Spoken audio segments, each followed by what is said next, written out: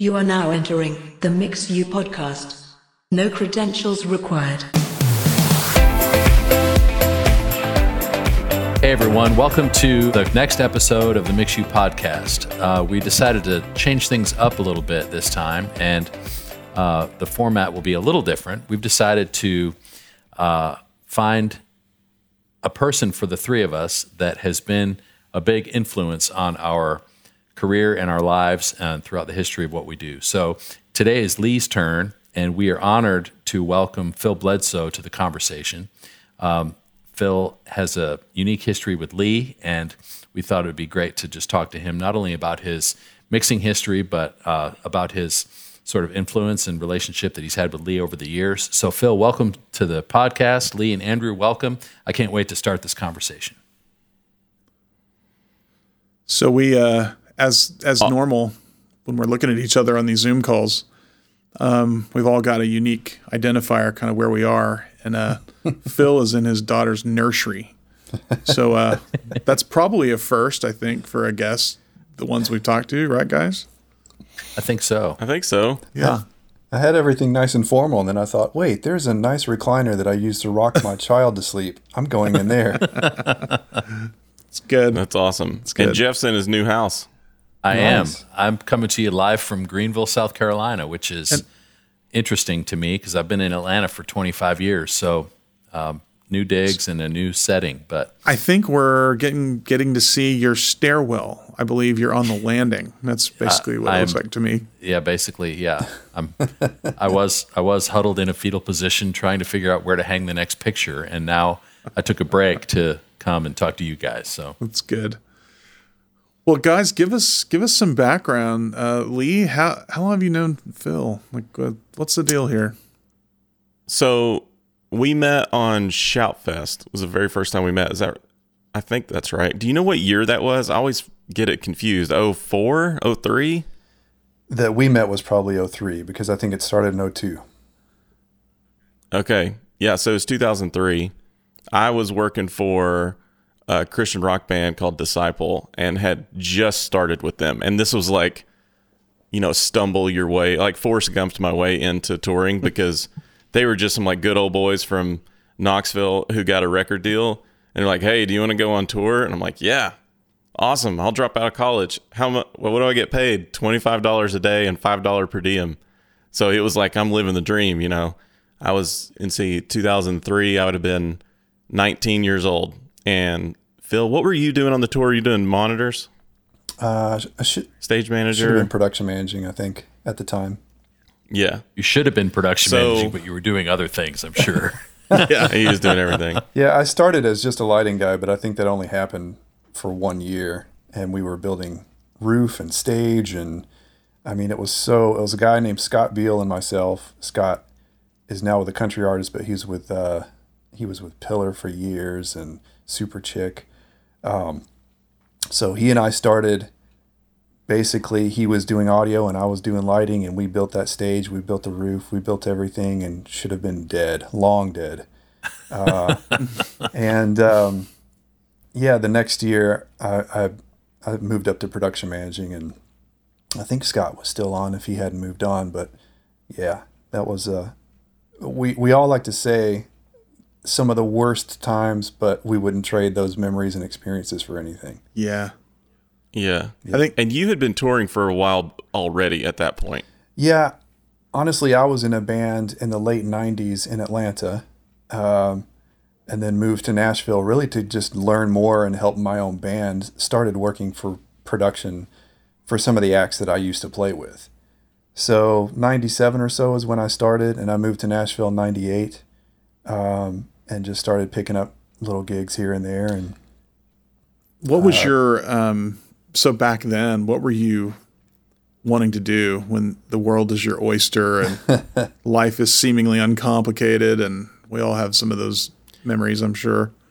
What were you wanting? Wait, time out. What does that metaphor even mean, Stone? The world is your oyster? I think if you like oysters, the whole world is it, and you can eat it.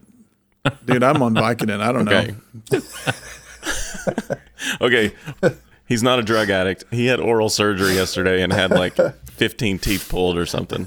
The day before I go on vacation. Thanks. Nice. Yeah, so I'm really excited to hear what may come out of Andrew's mouth today, just as a side note. Got it. Because what came out of it yesterday caused a lot of pain. So Yeah. Okay, proceed. Well, world is my oyster. I have a very different perspective on a lot of that stuff, in that my wife and I talk about it a lot. She comes from a family of entrepreneurs, and I come from a family of farmers. So where she's driven to look for the next big thing, I'm just kind of like, I'm just going to ride the wave that comes at me, So I never really made any huge plans, although I was pretty driven when I moved to Nashville in the beginning. I mean, I was banging down doors. I was going to MTSU for a little bit, but I was already touring on the weekends, doing stuff with guys that I used to work with out of Atlanta, a guy named Sammy Ward.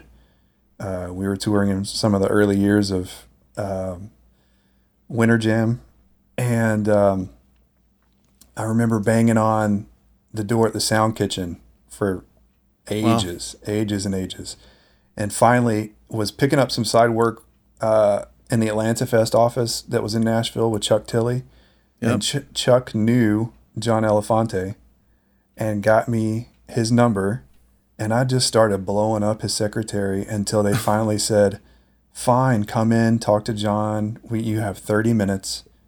And I walked in there, walked out 2 hours later because he and I were just talking 80s rock and production and whatever. So I say that I am not very hugely goal-oriented and driven. I just ride the waves that God throws at me because, man, I couldn't choose half the things I've been given. That's cool. But at the same time, when I was that young, I was banging on doors.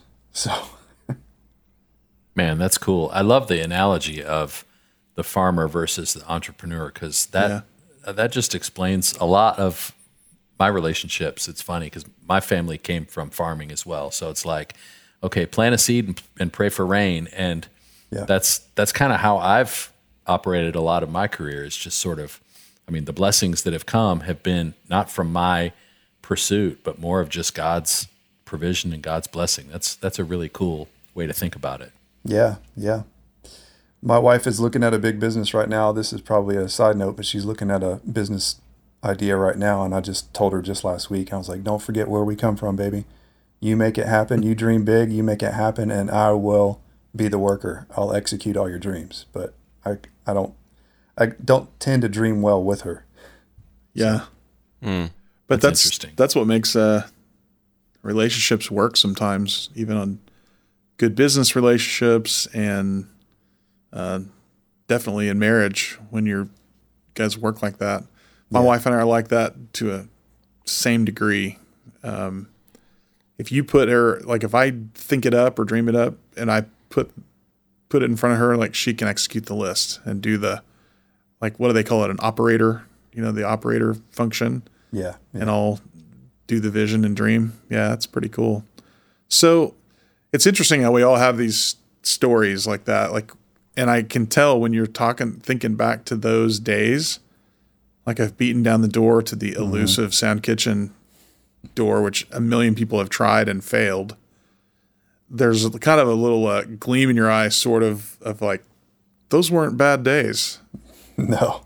Right. I mean, that's probably a little bit about what built you into how you function now, was just that, would you consider yourself like, you don't take no for an answer, or are you just, like, what would your wife say to that? I guess that's the question.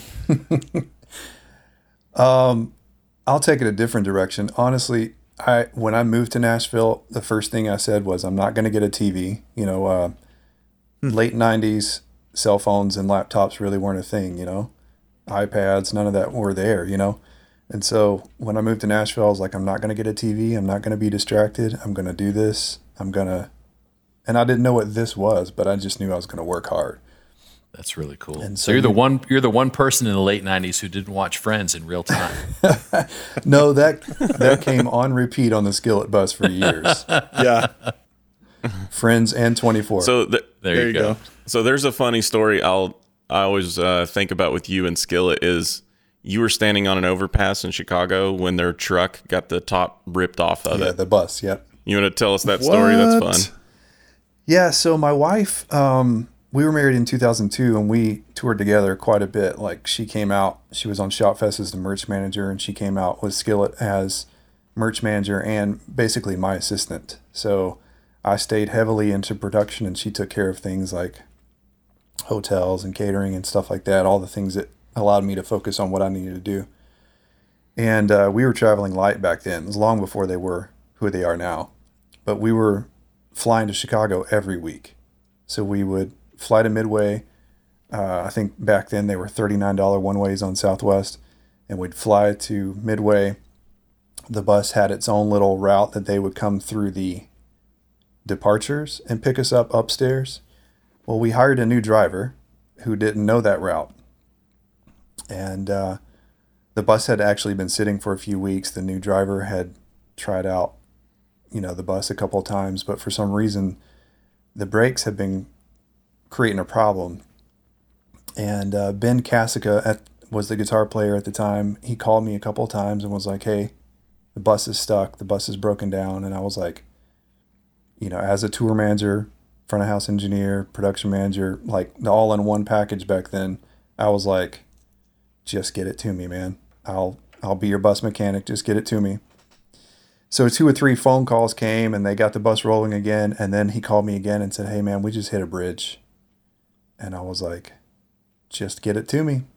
We'll try it again. Not turning into a good day for you. Yeah, and this was evening. We were starting a tour at the time. They were still doing their rock crossover. So I think we had finished our tour with Saliva, and we were starting a new one with Finger 11. And I just said, hey, man, just get the bus to me. And he goes, we're wedged under a bridge. and I said, well, how far away are you? I'll catch a cab. Oh, my gosh. And he said, we're somewhere in the airport complex.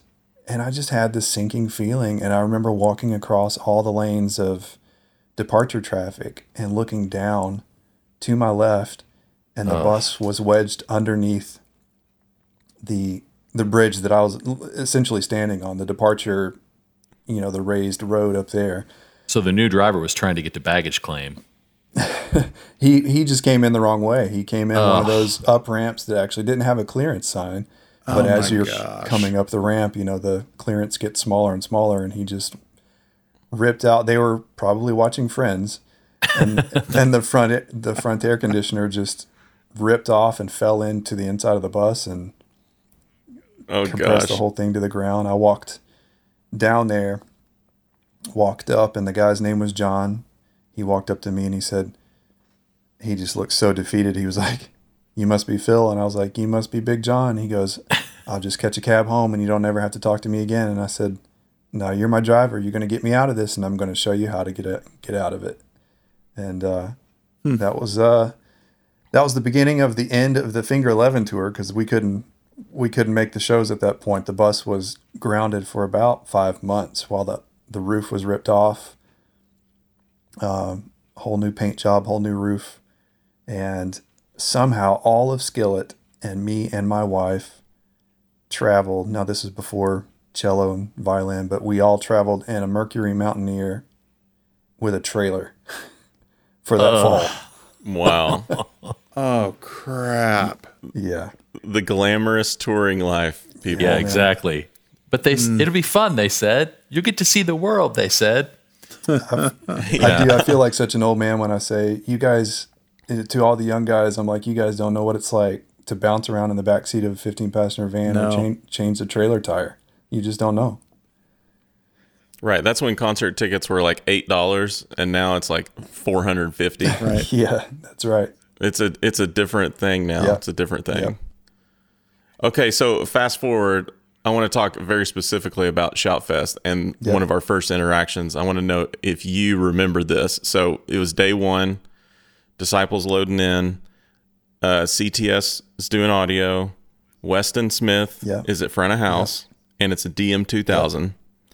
I go out to front of house. This is my first real show, basically. First real festival. Pause for a second? It's a DM2000.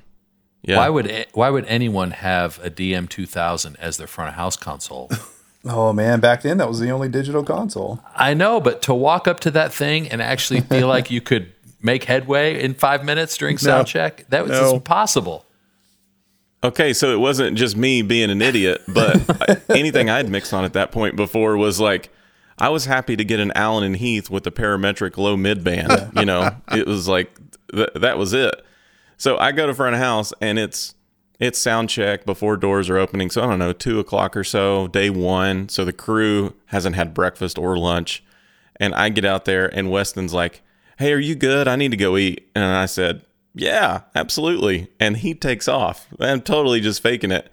And then I call up on stage. Phil answers the phone and I said, "Dude, I have no idea what I'm doing out here. Will you come help?" I didn't know anything about the console. And he's like, "I got you. You came to front of house and basically dialed up the file for me the first time. Do you remember that?" I don't. Nope. You did. So Lee, and I'll never forget it. Did you guys know each other at all before then? Or was that like one of your first interactions? So I think I misspoke. So I met you. There was one of those crazy skate park Christian club concert venues in Orlando, and Skillet was playing and Disciple opened. Maybe a year before that. Mm-hmm. And it was enough to say, hey, there was a connection to Knoxville because your wife is from Knoxville. So we kind of had, maybe even we knew someone. Maybe my mom worked with someone in your wife's family. There was something there that we're able to have a conversation on. I don't even know that we like exchanged cell phone numbers because they didn't exist or whatever. But so we had one interaction before that. So then when I saw him on Shoutfest, he was the familiar face. Yeah. But even that it wasn't like a long-term relationship. It was just, hey, I'm in a jam. I need to figure out how to punt. Please come help me. Yeah. Wow. Yeah, that's it totally awesome. was. Yeah, and I'll make a side note on the DM2000 because the first... So I guess I would have been on the DM2. I don't remember when that would have been, but the first tour that...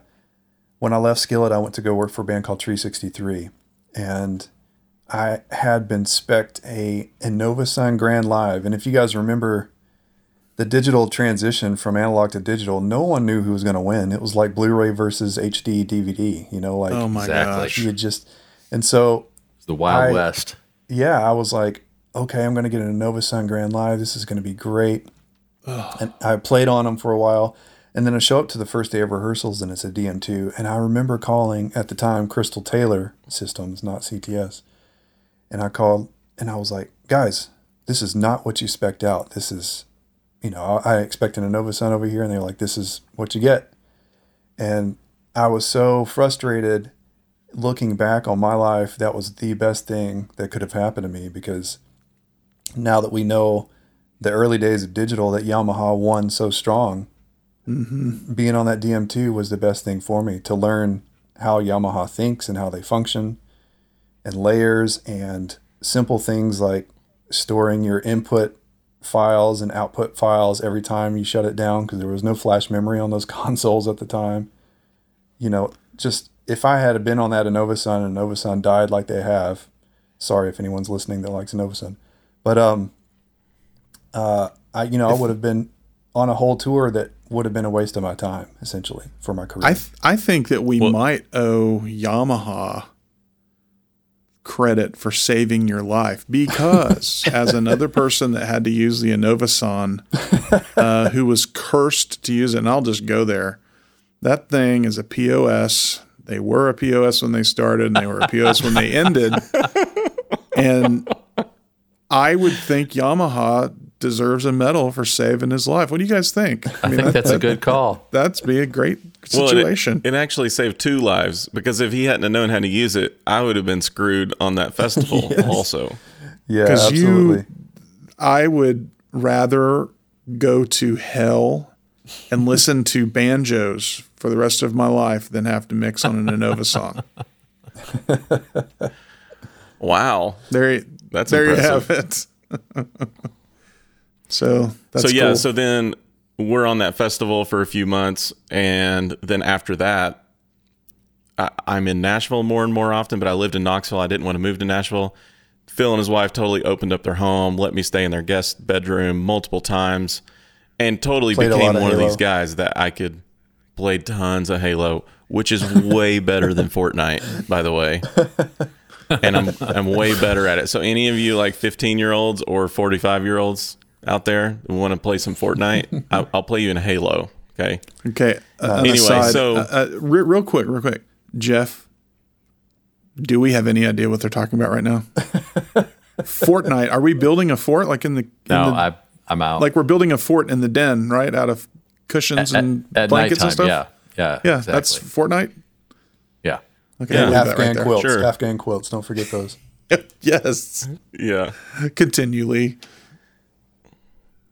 Yeah, so Phil and I basically start hanging out a lot. I'm staying at their house in Nashville frequently, and you were one of those guys that it was fake it till you make it with the rest of the world, but not you. It's like, what do you do in this scenario? Or here's another one I remember. You were the first guy who told me what advancing a show was. So to this point, we're working with a band who just gotten signed, good old boys van and trailer. Here's a tour bus. And me and Travis Honeycutt are the crew, and we're rolling into venues we've never spoke to, don't know anything about it, at 5 o'clock in the afternoon to do a show at 7 or 8, and just rolling in and going. And then Phil's like, well, who's advancing for you? I'm like, what's that? And he opens a laptop and like shows me this spreadsheet of all this stuff on it, and my mind is just blown. I'm like, you mean you can call these people a month ahead and ask them how big their stage is and how big the doors are and what the PA is? You mean the advance can be used as a verb? What? It's, yeah. Yeah. So like stuff like that. And, meanwhile, I'm probably this like punk kid to other people who thinks he's a good mixer and has been doing this since the womb. But you got to have guys like Phil that you can go, okay, really? Like what's a condenser microphone? How does a compressor work? Like those were the actual conversations we were having. That is so good. So here's a way to kind of make it practical for our listeners, because Phil, we have a lot of guys who are listening who are church front of house guys who some have a ton of experience, some have very little experience. So talk for just a second to them about the importance of that sense of you as a production manager, as a front of house mixer, being open-handed with all that stuff rather than being closed off and building stanchions around your world to say to Lee, gosh, that's none of your business. You got to go figure it out. What was it about you that allowed you to be more open-handed? And then just how important it is for us to be that way with guys who are coming up behind us. Because it happens a lot in church where people build a wall around their skill, and it's like, nope, this is my area. Others need not apply. And we always try to encourage guys that is just so wrong-headed in terms of thinking. So talk about just how important that is to not be that way. I think a lot of it's ego-driven. I mean, I know a lot of it's ego-driven. I see it just every day, where guys are doing their thing, their tricks, their whatever, and just kind of looking over their shoulder, making sure nobody's checking them out. And I've just never been that way. I've been kind of the mindset that if someone is doing a better job than I am with the tools that I'm using, then I shouldn't be doing what I'm doing. And so I have no problem helping people out. Back in the day, I don't remember my mindset back in the day. I just remember seeing a young dude who mixed a band that I loved, and we connected, even though he was a great sniper on Halo. We connected really well, and I just had no reason to hold back. Again, if I showed him any of the tricks or tools that I was using and he used them better than then I shouldn't be doing what I'm doing. Or congratulations to you. Move on, move up, and pull me along like you did later on when you moved on to church world and handed me a job later. So, and that's so good. Yeah. And I'm seeing a lot of, like even this tour I did just last year, I had several discussions with my artist where he would come to me and say, hey, I'm hearing that the opening act is mixing louder, or the show, some version of that. He's louder than we are. And I would just always say, man, if he's better than we are, then I need to go get a new job.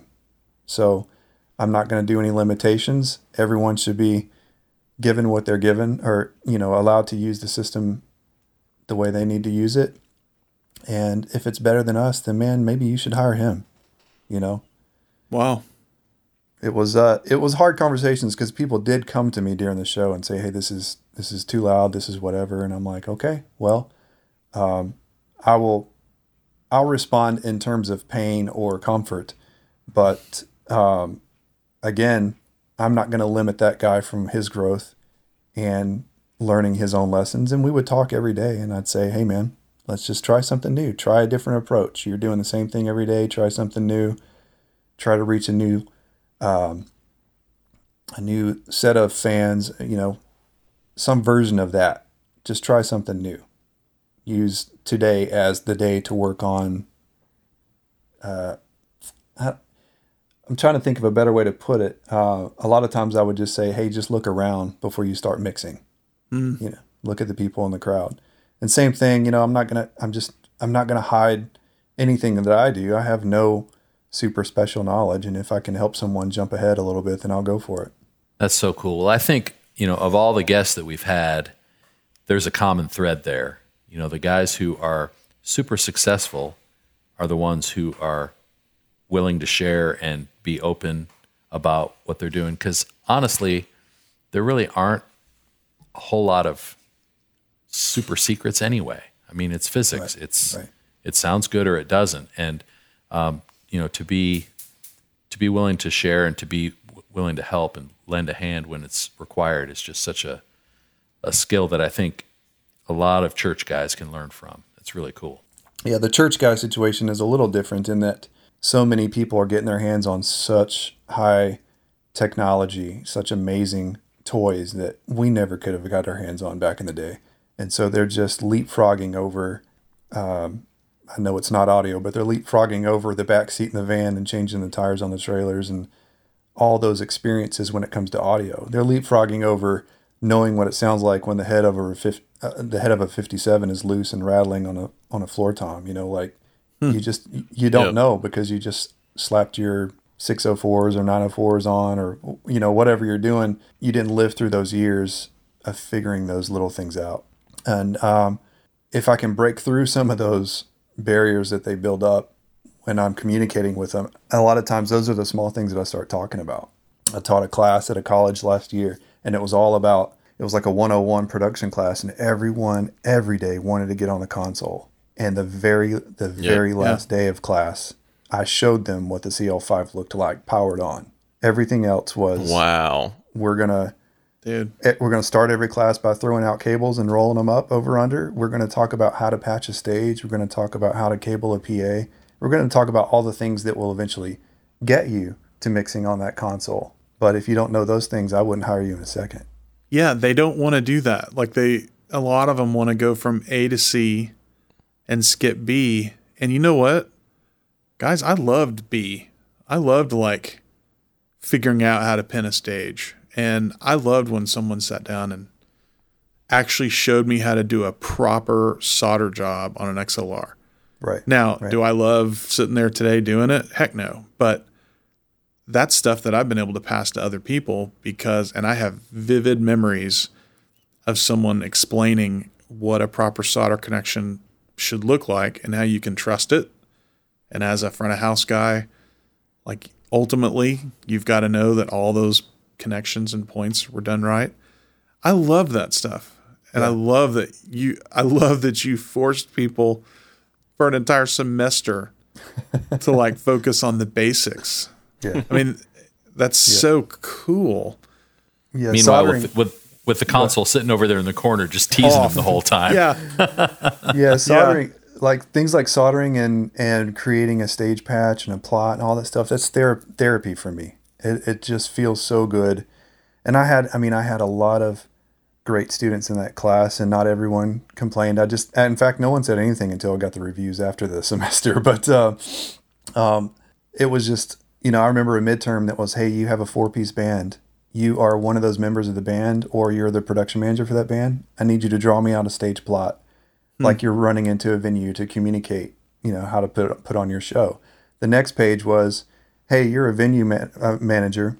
and you just got this stage plot from the band on the page before. I need you to create a patch sheet for this that's going to work on your stage. And like things like that, okay, this is fun or a challenge or a puzzle kind of thing, but if people don't know that kind of stuff, I bump into a lot of engineers now that are jumping straight from church world with all those great tools and all the secrets that they can learn on YouTube straight into mixing on the road and could not walk on that stage and fix anything if their life depended on it. Man, I think to do what you just said as an exam, if a production director at a church made that a part of their volunteer training, I mean, their skill level and their engagement level could go through the roof with these guys if they would start with things like that. Hey, here's the challenge. How would you create a patch sheet? Just something simple as that could change the game for some of these guys. That's an awesome thing. I hope people take that and run with it because that's a cool idea. We're seeing... No, you're good. It's funny, this whole patch sheet and stage plot thing, and I'm recalling the frequency when we go help churches that don't even have them. And I don't know that that they don't know how to make it. I think they don't understand the importance of it and the importance of the rest of the team. It's like, you've got a $90,000 front of house console, fine, and there's no input list. And then you got volunteers that like they don't know how to use the console, but they would kill to be able to understand a stage plot and an input list and like how to pin a stage. That is just crazy, but it's so true. Yeah. A lot of those volunteers are engineers. I mean, they want to know what's behind it all. Yeah. Right. Especially if you ever do outside events or you have to reset for a conference or anything like that. It's like, why would you not have that? Because that's the best way to engage your volunteers and being able to help.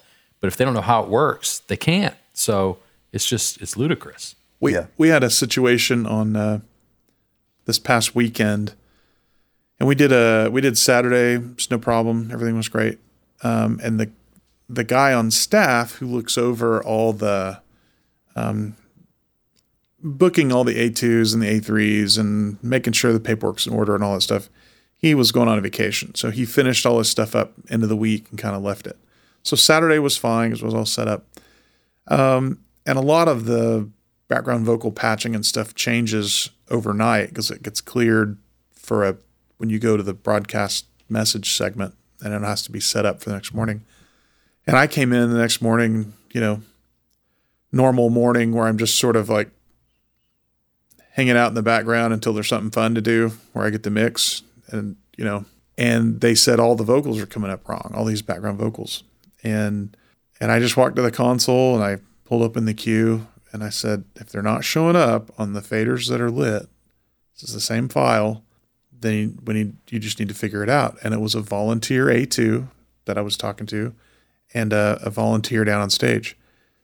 And they just looked at me like, well, how are we supposed to do that? And I was like, go to the paperwork. And there's that one instant of like, why aren't you just telling us the answer? Because they knew, it's a very easy answer. Just go patch it. Yeah. But making them go, no. There is a process and plan. This may be the first time you've actually had to use it. Man, it wasn't 45 seconds. And they were down there with a piece of paper that was very clear, had been left, like all of us are used to doing. They had it patched. I stayed at the console of the radio. A minute later, I'm like, yep, you got them all. All 6 vocals show up where they're supposed to. That simple. And the guy comes back and the guy, the A2, he's been working with us now for a long time and he's very with it, very trustworthy and all that. And it's just this knowledge of like, I just grasped, or I helped this guy on stage grasp this whole concept. And I think about how easy it would have been to like fix it, to do the other, like how many times do we all get that opportunity? Just go fix it. Yeah. But could you actually let them spend a few extra minutes, be patient for a second and let them figure it out?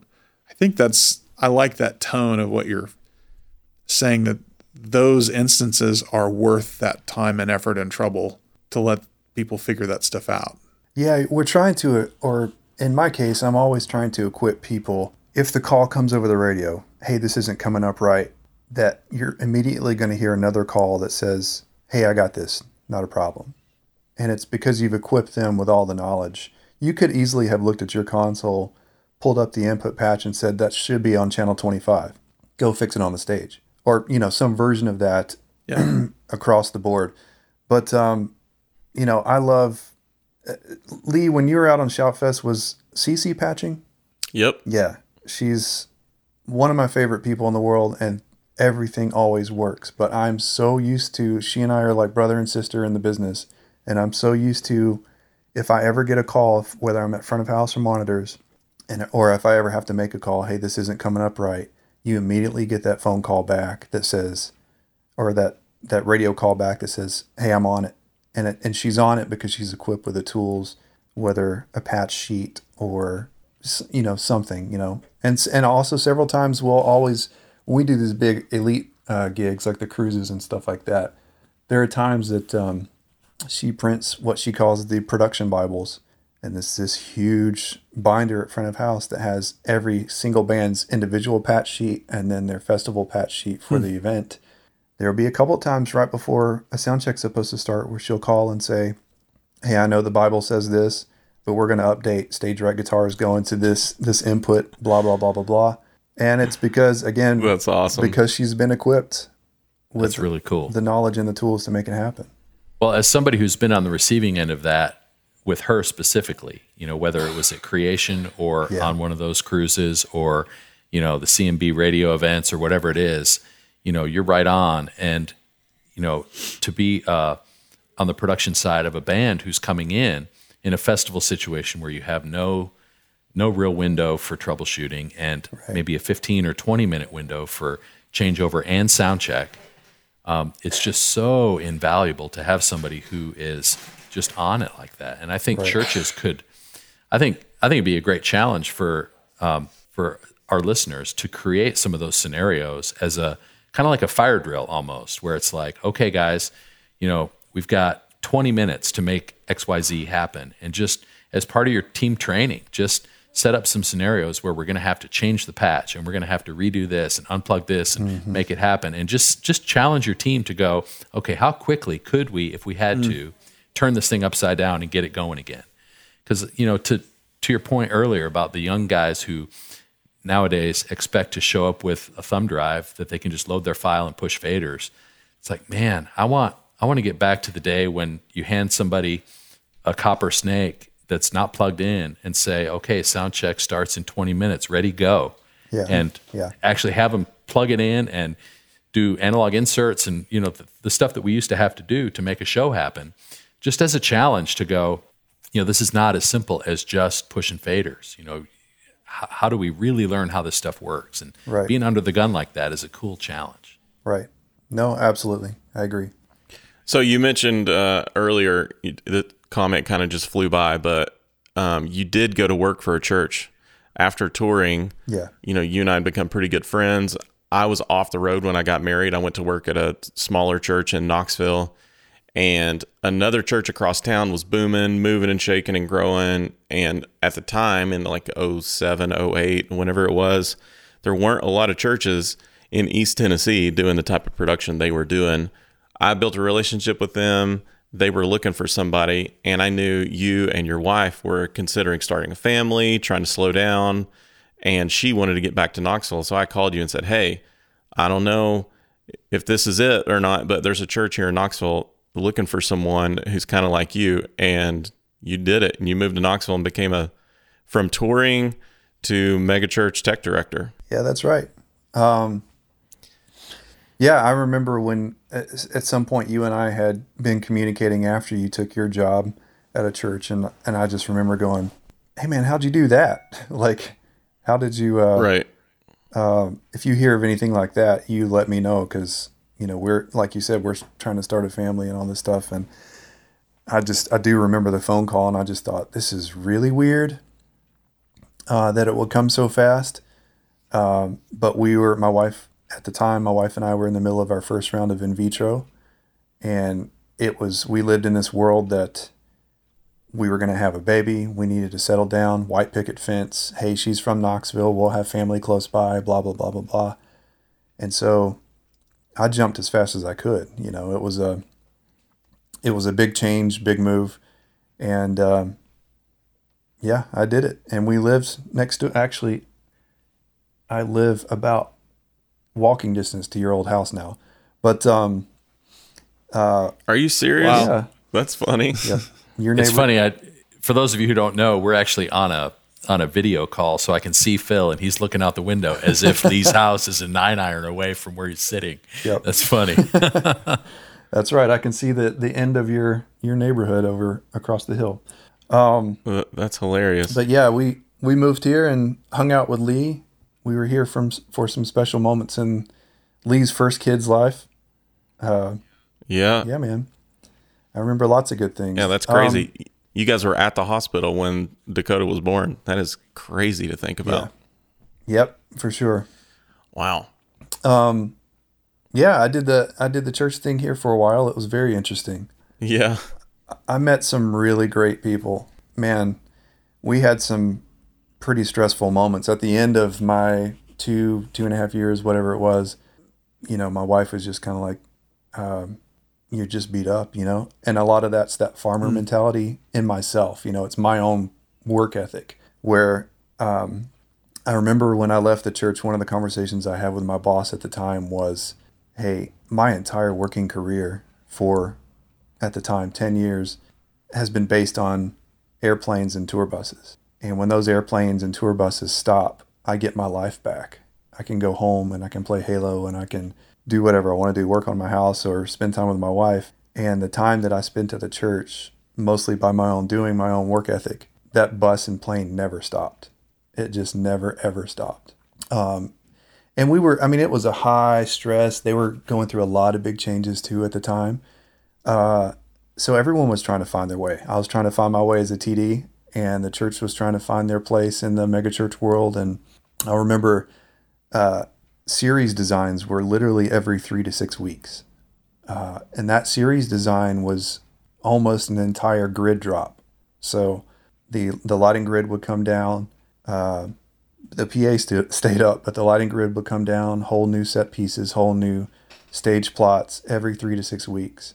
So just about the time you get to the end of a series and feel like you could take a breath on a Sunday afternoon, it was time to rip it out and start a new one. Wow. And then, you know, expanding to new campuses. I don't know how many campuses they have now, but we expanded to our first campus during my time there. And it was about a quarter size of the current church. So, yeah, I mean, lots of things going on. Me trying to get my feet under me as a church tech director coming off the road. I know, Lee, I think you know this story, but I know I burned some bridges with some local production guys because we did a local, our first Easter, what's it called? The Coliseum? Is that where that is? Yeah, Civic Coliseum. Andrew Stone's probably mixed in there. Wait, Jeff has too, actually. Yeah, probably. Bro. Oh, yeah. With the load in where your trucks are pointed downhill trying to get them unloaded. Yay. I remember, because I had just come from CTS where we were doing major things like Women of Faith and, you know, big arena load-ins and whatever. And so this would have been Easter. I started my job at the church in mid-December. So 5 months into my new job, we do this Easter thing. And I remember walking into the Coliseum saying, okay, this is me. This is my thing. You know, I've been trying to get my feet under me at the church for 4 months, but now I'm in my world. And I remember walking in and just pulling my old road attitude out and, you know, ripping guys and getting on to the riggers and telling the production guys, you know, like, you know, I think what should have been a 3-hour load in was about an 8.5-hour load in. It was just crazy. And I remember the church guys, the leadership coming to me saying, hey, you need to be careful. You know, these are relationships that have been here for a long time and they're going to be here long after you're gone. So you need to tone it down. So I learned really fast to try to tone down my road attitude at the church because of those relationships. But great memories, more building blocks. Man, Yeah, I've had those similar conversations here. I do have to say on the record that I had a lot of freedom, like where it came to speaking my mind at the church. that I don't think a lot of guys do. I know a lot of times behind closed doors in meetings with just 2 or 3 specific people where I was able to speak my mind, and it was taken in a, with a bit of a translation glass in front of it, but still, leadership, discipleship, all those things in public when you're working with the guys one-on-one, but speak your mind, not road attitude, but, just those kind of things behind closed doors. And everybody was like, okay, yeah, we understand. We get it. Okay. That's cool. Until I started getting barred from meetings. Not barred from meetings, but just uninvited. Yeah, where you'd say, hey, yeah. I don't know about that. And they'd be like, okay, cool. Right. Let's leave the cynic out of the room from now on. So I have a question. For you. Yeah. And this, again, just to try to be helpful to the church guys who are listening, because there's a lot of guys who could probably resonate with that. Like there's this Sunday's coming mentality, whether it's changeover or whether it's, gosh, our pastor's vision for expansion and multi-campus and all these things, and it's just relentless. And at the same time, you and your wife are trying to deal with something that's extremely personal and for your family and the IVF thing and all that. So for the guys who are listening, who are just in the middle of that, who are up to their necks in all of that, looking back, like what advice could you give to that guy who's in the middle of that right now, who maybe, like you did on that load in, unintentionally, this stuff just comes out. Your road attitude is not really because of your bad attitude. It's because of the other stuff that's in your life that is coming out unintentionally, right? So there's this tendency for us to just sort of lash out because of other things that are going on. Is there any advice you could give to that guy who's, whether it's in the way he communicates with leadership or does stuff at home or finds ways to just offload some of that? Like what are the lessons you say you'd learned looking back? Well, I'd say specifically, a lot of the discussions that I would have with people, especially about my approach to leadership and communication, wasn't necessarily struggling with things that were going on or, even lashing out, things like that. A lot of that was based on an entire working career of realizing that you didn't have time to sugarcoat. And just because you didn't have time doesn't mean that you were being rude. It was just, you guys know there are a lot more variables in the, I don't mean to insult the church world, but in the paying world, that are affected by slow decisions. And so you've got other crew guys waiting on you to make a decision or to do your portion of your job.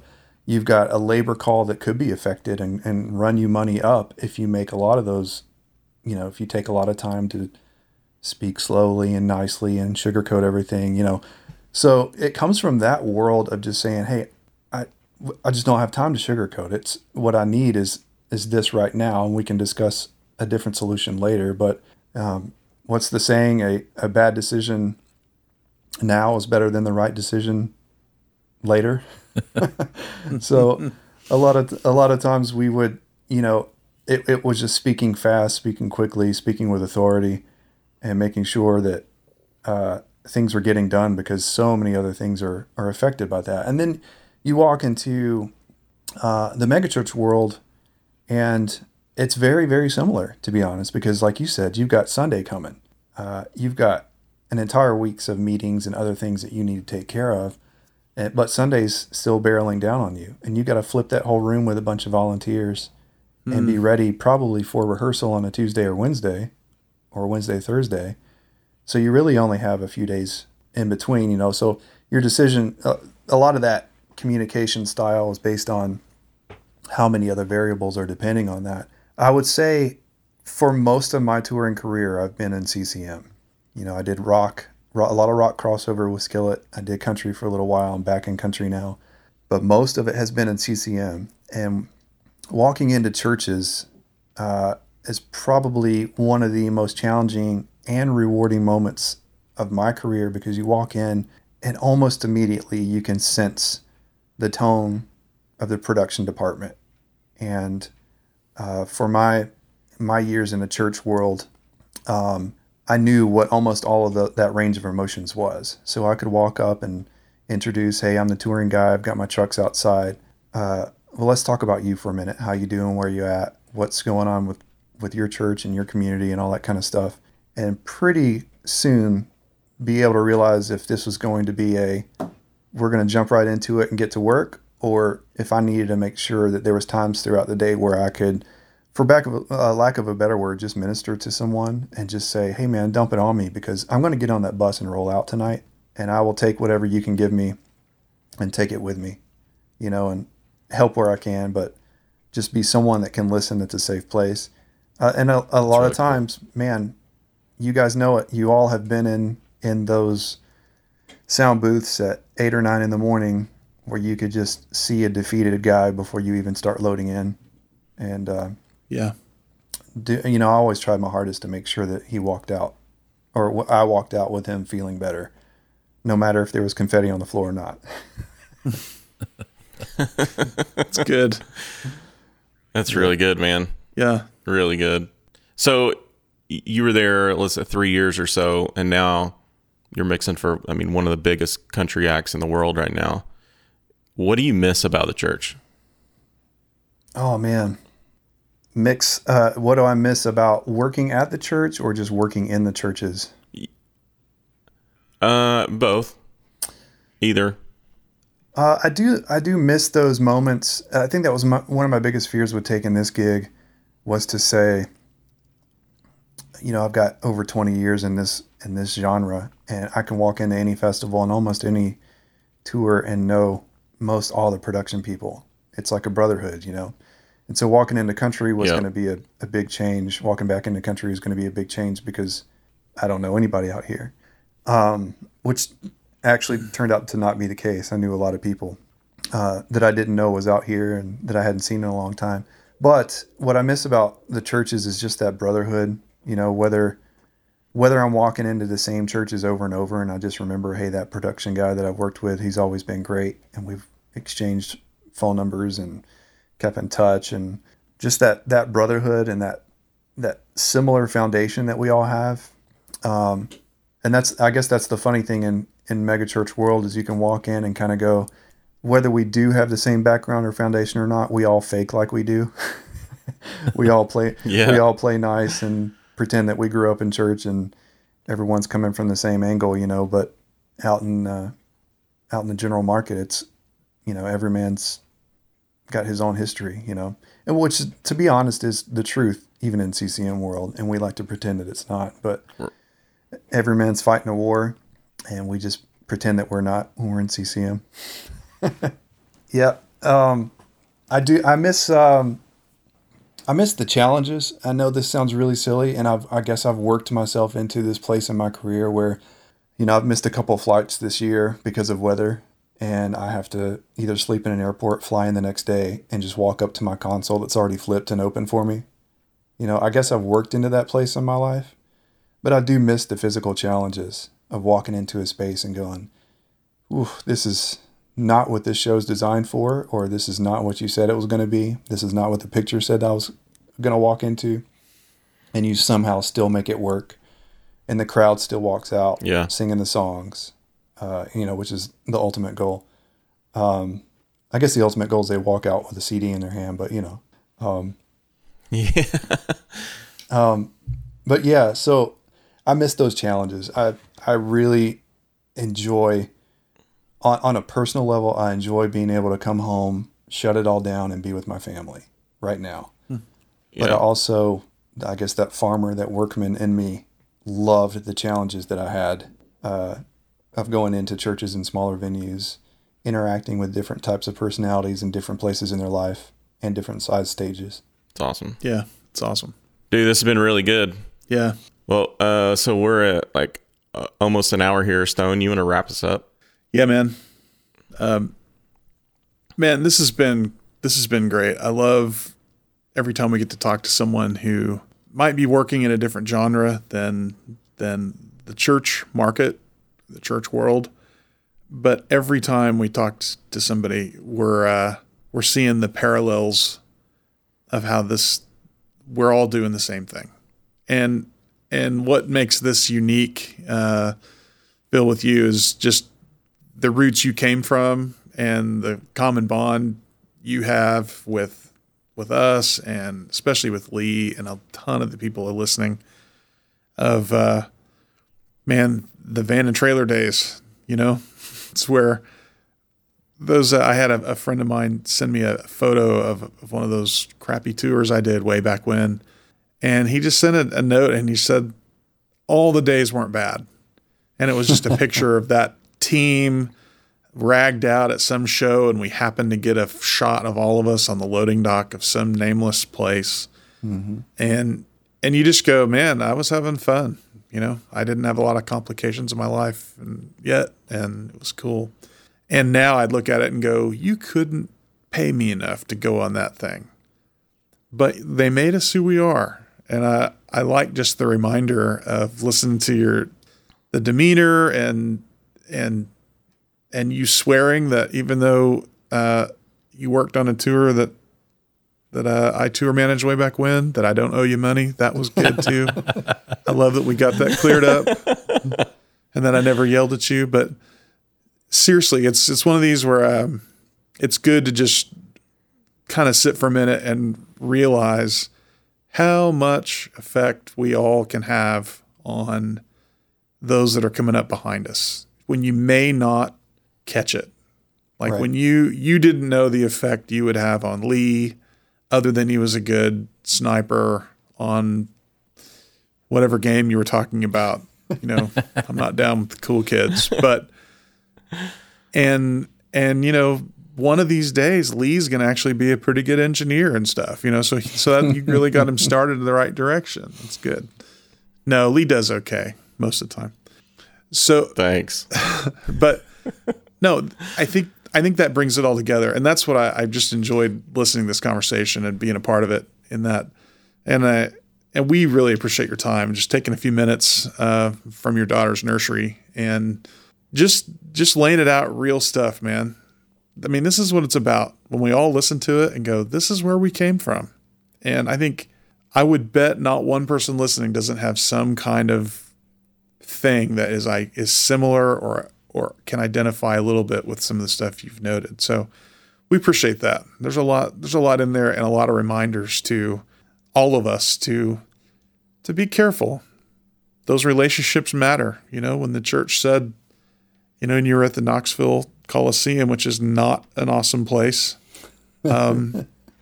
Sorry, Lee, but yeah, it's all right. It's all right. But those relationships, those people we come in contact with, we just never know how much effect we may have with them later in life. And I would love at the end of my life to look back on those relationships and go, I did well with that. I wasn't perfect, but at least I didn't steer somebody the wrong way. And that's been a good reminder as we've been talking to you that that's a good place to stay. So thanks so much for your time, for being with us. This has been a good conversation. Absolutely. So we'll keep this going. We're gonna drag up some people from the past for Jeff and I, and see what kind of you're scared, aren't you, Jeff? And we'll do some more of this. I think this is a really good way to do it. So yeah, man. Cool. Thanks, us. Phil. That's us signing off from this round. We'll talk to you soon. All news with concerning MixU, you can find at our new and improved website at mxu.rocks. Check it out.